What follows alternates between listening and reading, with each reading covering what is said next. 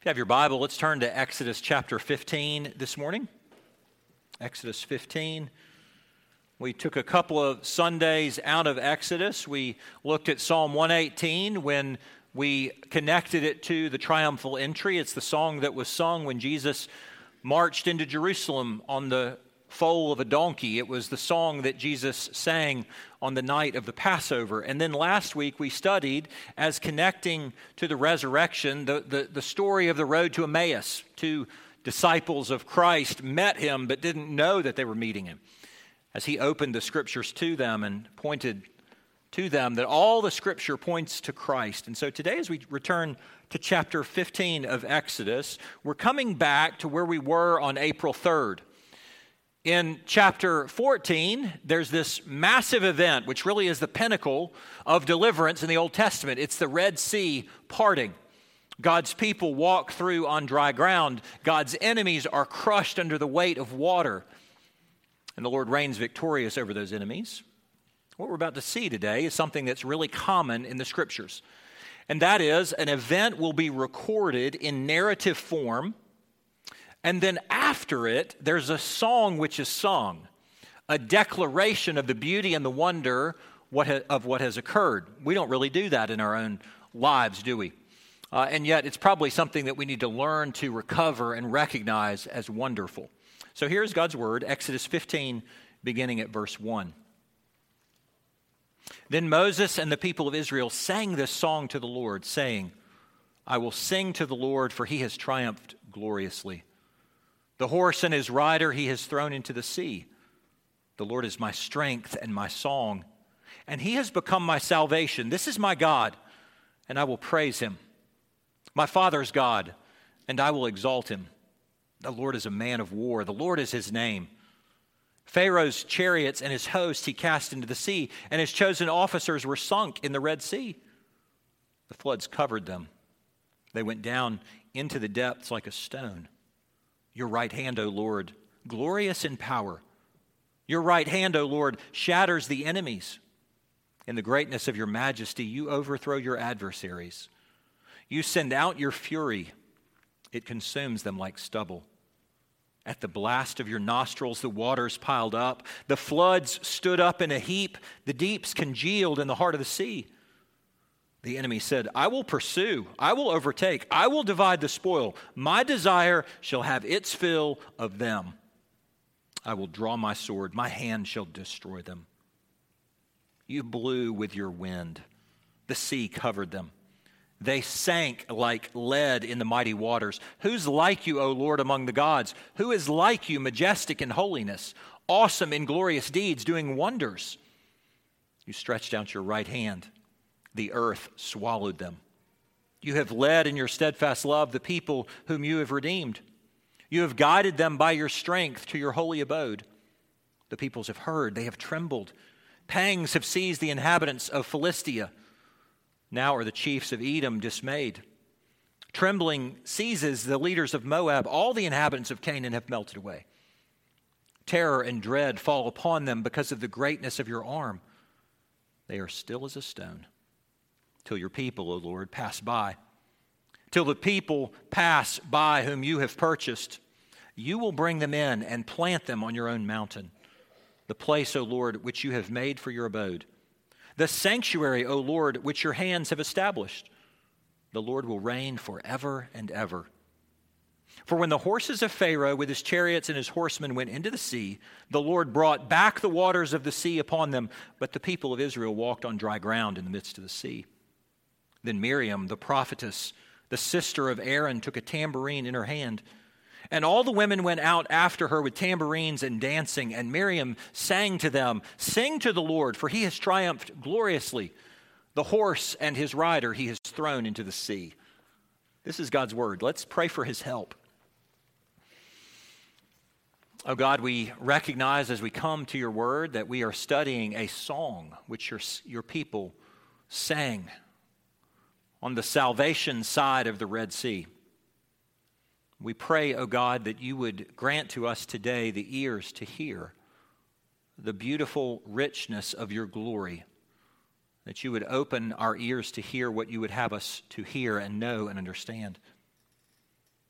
Father, we also ask that you'd be willing to use the mouth of an unclean man who dwells among a people of unclean lips, that you would use this mouth and this person to point the narrow way to Christ Jesus, in whose name we pray.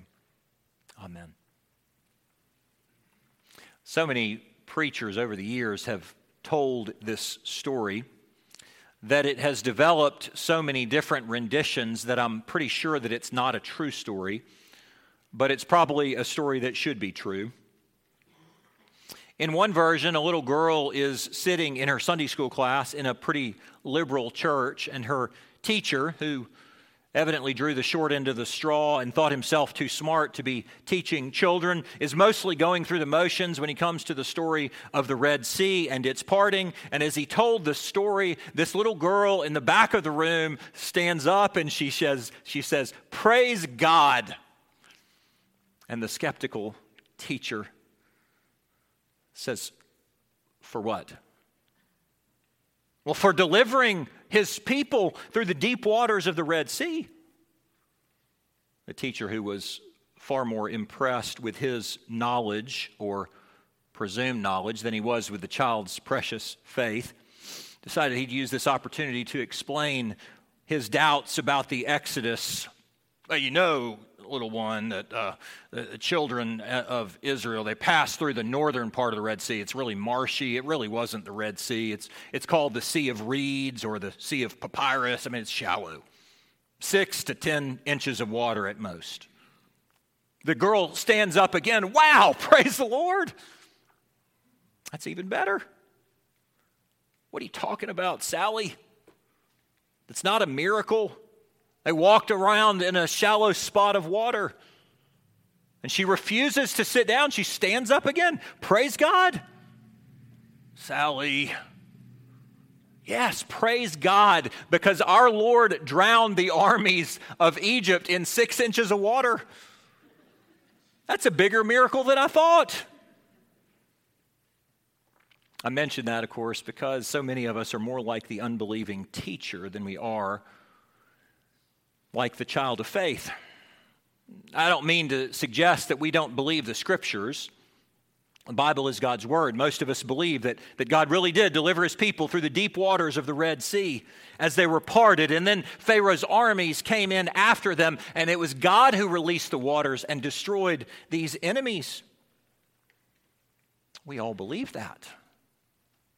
It's the zeal that we're lacking.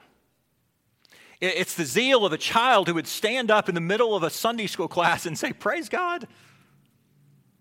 So I wonder if God's deliverance, His acts of salvation at the Red Sea, rightly moves your sometimes cold, chilly heart to the places of zeal and rejoicing, to the place where it really ought to be. Exodus 15 tells us that we have a lot to learn in this regard. Salvation always demands a response. And here's what it means. It means that God's people eventually come to the place where they get over themselves. They get over their petty insecurities. They get over their past stuffy tendencies. And they say, I now have a zeal to worship and honor the Lord. And so this passage teaches us that we are called to worship.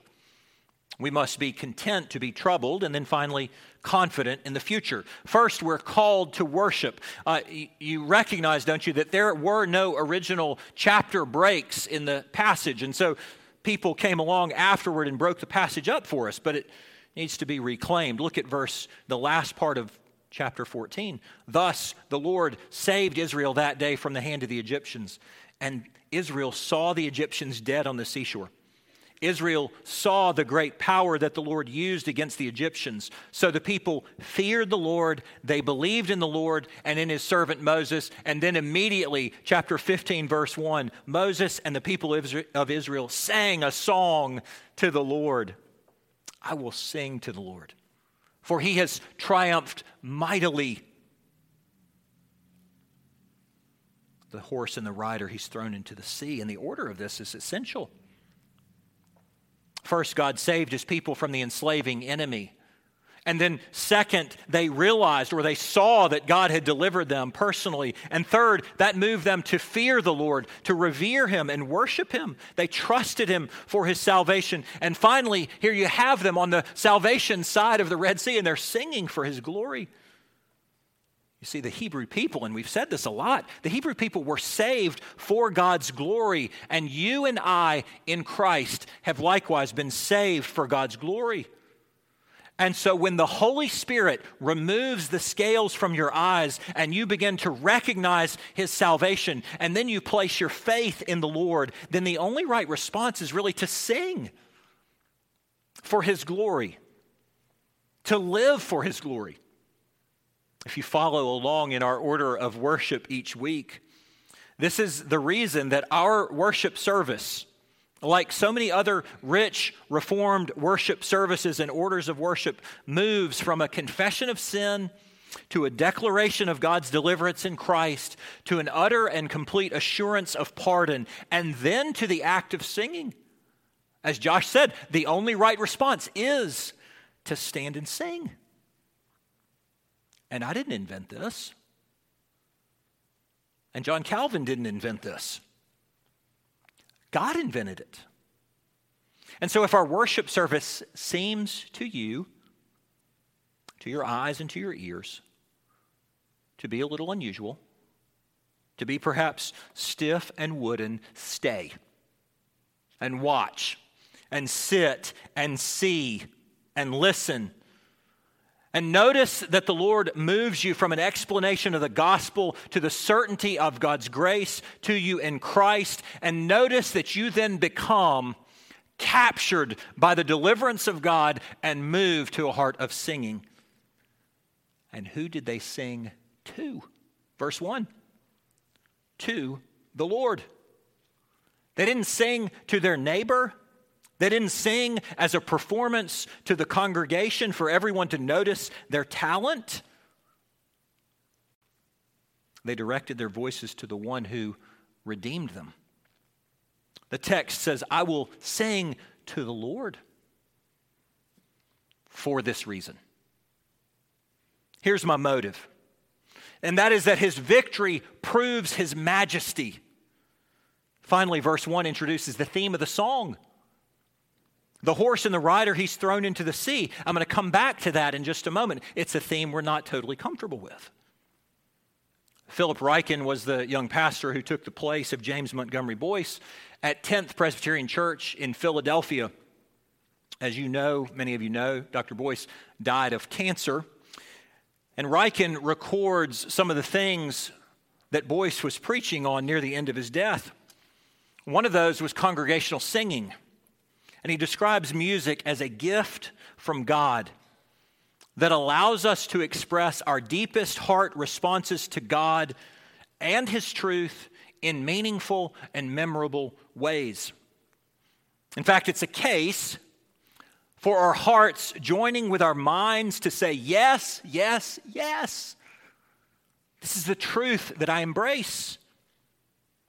That's what God's people are doing on this side of the Red Sea.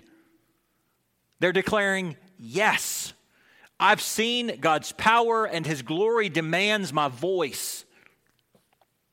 Listen to the personal pronouns of verse 2. The Lord is my strength and my song, and he has become my salvation. This is my God, and I will praise him, my Father's God, and I will exalt him. Presbyterians like me are often very uncomfortable with personal pronouns. So if someone was to pass a song like this across my desk, I might go, well, I don't know, there's too many personal pronouns. In other words, I'm smarter than the Scripture is. We shouldn't think we are. Of course, the words harken back to the burning bush.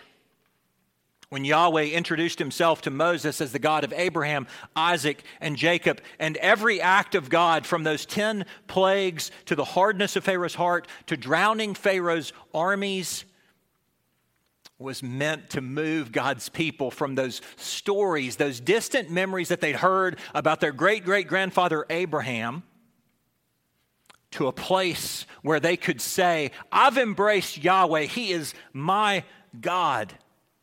And your Bible calls this the Song of Moses. But you know, don't you, everyone is singing. 2 million voices on this side of the Red Sea join together. They lift their voices in praise to God, and we wonder, now how did they get the words printed out? How did they get the lyrics in everybody's hands? How did they get the music tuned so that everybody could hear it and it carried appropriately? When you see songs like this that are sung in the Scriptures, it is almost certain that a leader, a singer, or several singers sing a line and they respond by repeating the very same line. And you can imagine the chorus of what it sounded like as the people echoed these words. And some of you, like me, walked through this psalm and thought, I don't know, it's a little long. I think I've kind of forgotten what this was about. They did not forget. It's a song for everyone.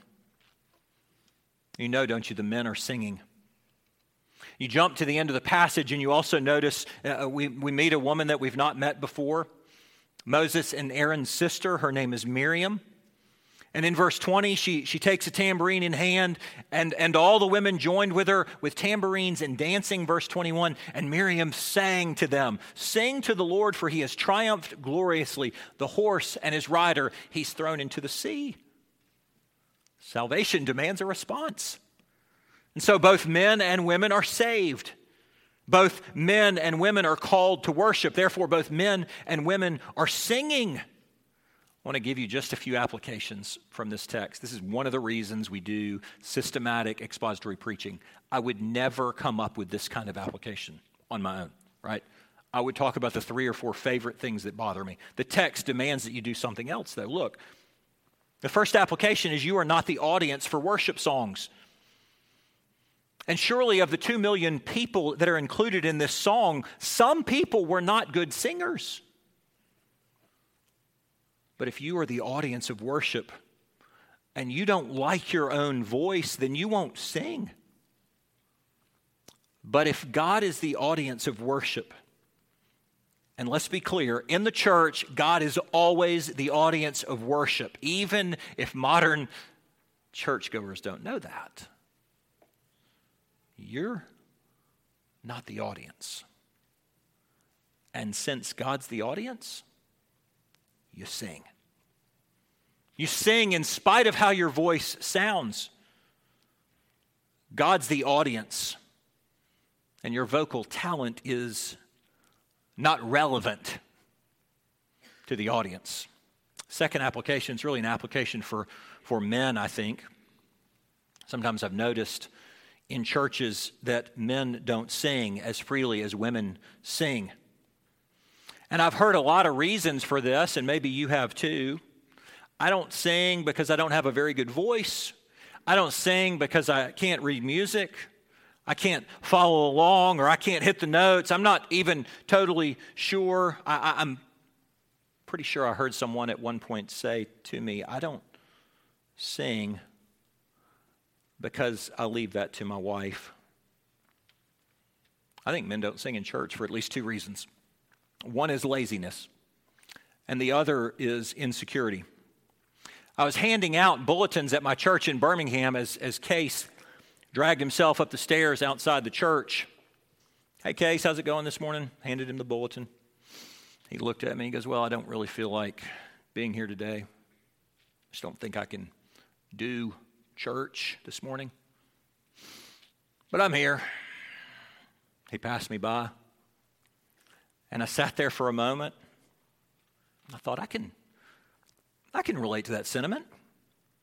There's just times you don't really want to come to church. You don't really feel like you have the energy. And so later that morning, thinking that I'd heard something that was pretty novel, I shared this same conversation with an older deacon. And this deacon suddenly got fired up. And he said, that's why you come to church. Because everything in your flesh says, stay at home. Everything in your flesh says, stand at the back and hide and don't get noticed and don't sing and just watch the service. It's classic, masculine laziness. That's what he said to me. And 20 years later, I still remember the phrase. Classic masculine laziness. And then he said, you don't come here to do church. You come here to worship the God of glory. And you get the privilege of joining in a heavenly procession. And his response was so pointed that I winced for a moment and I remembered it for the rest of my life.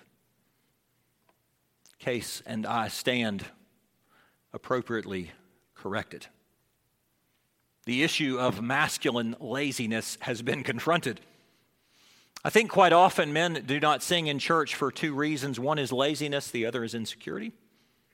And as I mentioned, I've heard guys say things like, well, I leave the singing to my wife. She has a prettier voice. And what they really are saying is I sort of think that singing is feminine. Let's be really clear. In God's creation design, when a man sings to God, it is a pre-fall taste of what he was intended to be in God's design. In fact, it's a glimpse of strength and honor that was endowed to him by his Creator. It is a Christ-centered response of humility to the one who redeemed you. Exodus 15, 1 and 2, singing is very masculine. Exodus 15, 20 and 21, singing is perfectly feminine. Third application. Singing and worship moves your heart from the cold stuffiness that it often suffers with to a place of genuine zeal. From what you would normally be in your fleshly complacency to a spirit-inspired Godward posture. God has saved you from your sins in Christ. He's called you to worship Him. And this is perhaps the one time of the week that you will stop singing a song of self. That you will get over your own self-exaltation and your own self-centeredness and your own self-worship, and you are made to look Godward and to sing Godward. It is good for your mouth and your heart to sing to the Lord in worship, because sometimes you feel like it and sometimes you don't. And to join your voices with the other voices around you is to move your heart into what it means to be the communing body of Christ. And the whole body looks upward to the head and lifts you to where you ought to be, to the Christ-centered place that God made you to be. Salvation always demands a response. We're called to worship. We're also meant to be content, to be troubled. The Song of Moses celebrates an aspect of God's character that we would otherwise miss. In fact, it's an aspect of God's character that many might feel uncomfortable with. I suspect peace-loving modern Christians don't know what to do with language like verse 3. What does it say? The Lord is a man of war. The Lord is His name. Wait, I've been taught my whole life that this is a God of peace. How can He be described as a man of war? You need to consider that the character of God, as it is listed in its attributes, must be understood in the broad context of the whole song. And this particular aspect is one single note in the whole song. If you stay on this note as your only primary note, the song won't work. There's a wrathful God. All He does is crush people. But if you place this aspect of God in the broader context of Scripture, then suddenly you have a concert of notes that are being played from the pages of God's Word that exalt Him for various aspects of His character. And so if you play just one note, you miss who He is. Here's what I mean. The song portrays the destruction of human life as if it is a mighty act of God. It's poetic and it's graphic. Look at verse 1. The horse and the rider he's thrown into the sea. Skip down to verse 4 and 5. Pharaoh's chariots and his hosts he cast into the sea. His chosen officers were sunk into the sea. The floods covered them. They went down to the depths like a stone. Verse 6. Your right hand shatters the enemy. Verse 7. You send out your fury and it consumes them like stubble. And you and I passed through this psalm and we went, yeah, ho-hum. Like, this is graphic language, and then there's a repetition. Do you remember the word simile is from your English class in elementary school? Comparing something with like or as. The simile in the passage amplifies the destruction of human life. Verse 5, 10, and 16. When the floods covered the Egyptian armies, they went down into the depths like a stone. Verse 10, you blew your wind, Lord. The sea covered them. They sank like lead in the mighty waters. Verse 16, God's enemies are described as still as a stone. Before we proceed, we must acknowledge that the original audience was not bothered by what troubles the modern reader today. How come? Why were they not bothered and we are? Well, first of all, they also knew that the enemy was not a 3-year-old little girl holding a baby doll and licking a lollipop. The enemy is Pharaoh.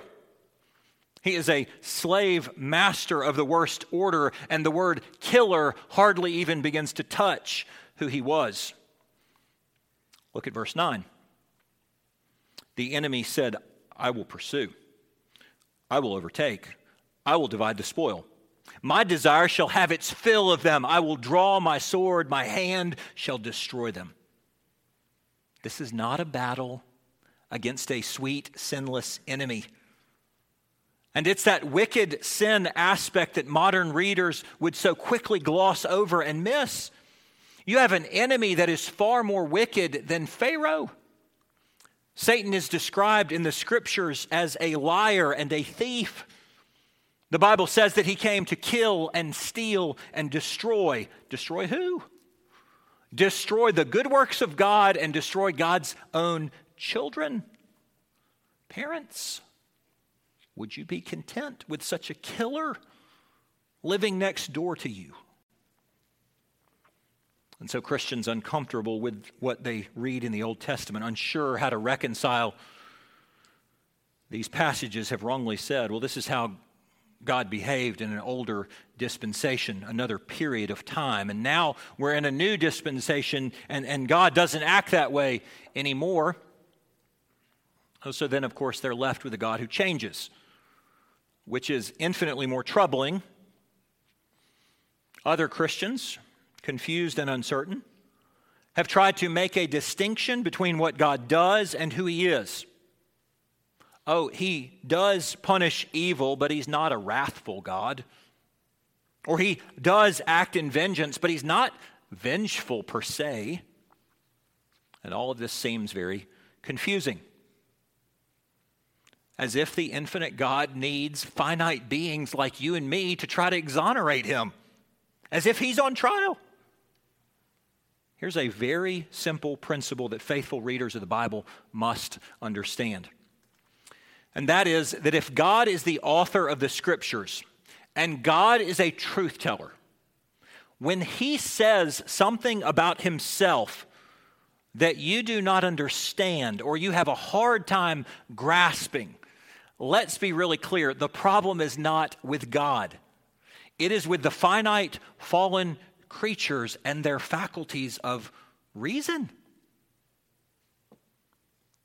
So you and I must be content to be troubled by aspects of God's character that will at times blow your mind or are in fact at times far above what you can comprehend. Why? Because there's always more notes to be played in the song. There's more to be said, and when you study the Bible from start to finish, you get a full-orbed, balanced view of God that you would otherwise never come to on your own conception. The whole Scripture reveals who God is. He is infinite, eternal, and unchangeable in His being, wisdom, power, holiness, justice, goodness, and truth. Ancient people created gods in their own image.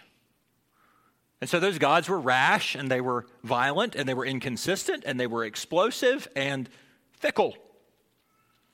80 years ago, when comic book writers began to create beings that were superhuman characters, what you now call superheroes, they created them out of a false conception of man's inherent goodness. And so superheroes were all good.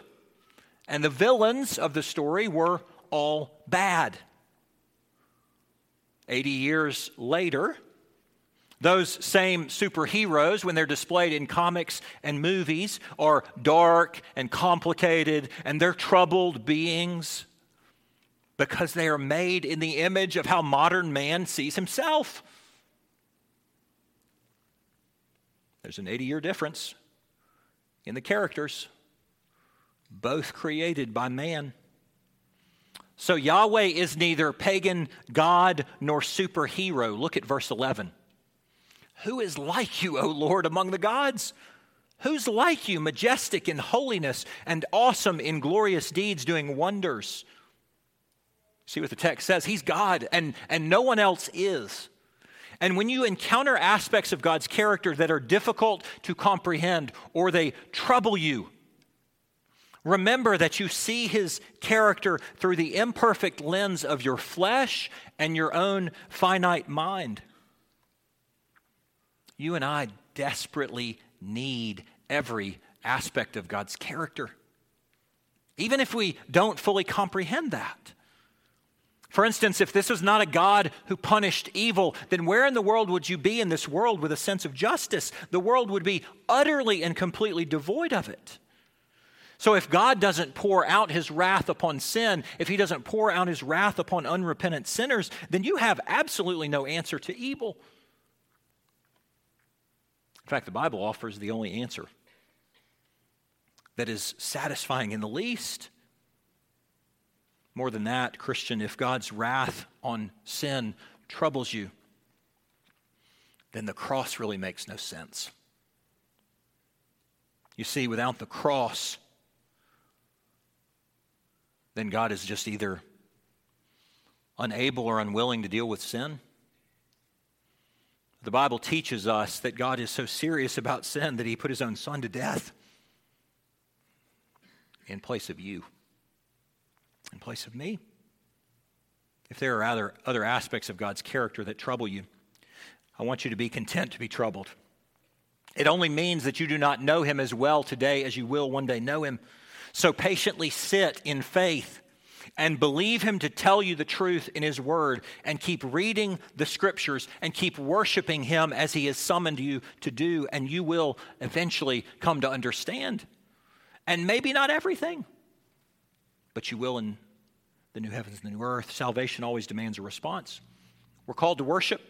We must be content to be troubled. And finally, we're confident in the future. Verses 13 through 18, suddenly there is a shift and the song turns back to personal, but it's also future focused. Look at verse 13. You have led in your steadfast love the people whom you've redeemed. You have guided them by your strength to your holy abode. And all of the verbs in the next 5 verses are what is called past perfect. And that is that they are translated as if they happened in the past, but they are talking about events that are coming in the future. And that's why the verb tense here is sometimes called the prophetic perfect. Verse 13, you have guided them. I mean, certainly God has in the past guided them. But you also know from verse 13 that God is taking them to a place of His holy abode that is up to Zion, that is the promised land. And then, as if sitting in the promised land and looking back, the song visualizes all of the surrounding nations trembling at the reputation of Yahweh. Verse 16. While a procession of former captives, now freed, marches to the city of God till the people pass by whom you have worshiped. And you're made to picture all of the nations of the world trembling. Let them go ahead, pass through our land. And the song concludes with a fulfillment of everything that was promised to Abraham. Look at verse 17. You will bring them in, and you will plant them on your own mountain, the place of the Lord, which you have made for your abode, the sanctuary, O Lord, which your hands have established. The Lord will reign forever and ever.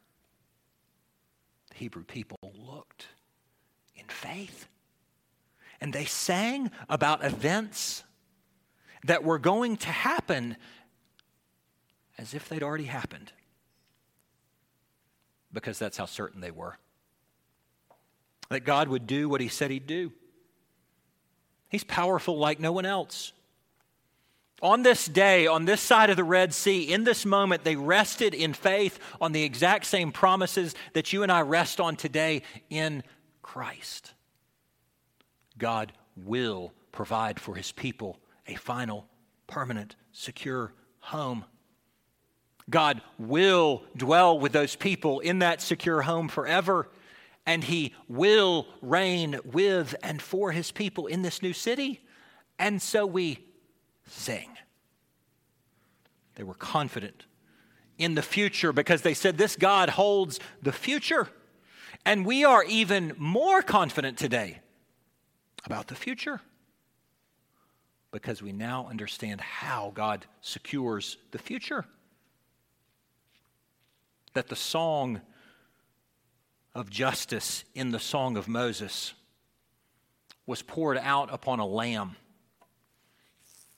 So you need to know that you don't actually encounter the Song of Moses again until Revelation chapter 15, where the Song of Moses is merged with another song, and it's called the Song of the Lamb. Not Exodus 15, but Revelation 15. John saw what appeared to be a sea of glass mingled with fire, and then he saw God's people by the sea holding harps in their hands, and they sing the Song of Moses, the servant of God, and the Song of the Lamb. And listen to the song. Great and amazing are your deeds, O Lord the Almighty. Just and true are your ways, O King of the nations. Who will not fear, O Lord, and magnify your name? For you alone are holy. All nations come and worship you, for your righteous acts have been revealed. Revelation 15. A prophetic perfect. And so that deliverance of the song that was sung on this side of the Red Sea is and was but a foretaste of the greater song that will be sung in the new heavens and the new earth, when it's not just the ethnic Hebrew people, but it is all the nations of God's people gathered on this side, a new side of the new heavens and the new earth. The saints who are saved sing in eternity because salvation demands a response. Let's pray.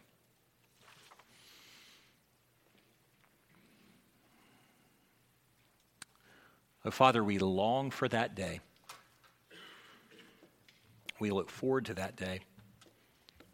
And we give you thanks that what we have enjoyed this morning in worship is a sample, but a foretaste of the greater day, when we will live as we were meant to be living, and we will enjoy a relationship with you that we were meant to have from all eternity, and we will with boldness and confidence declare the praise of the one who alone is glorious and worthy of praise. We thank you for your word in Jesus' name. Amen.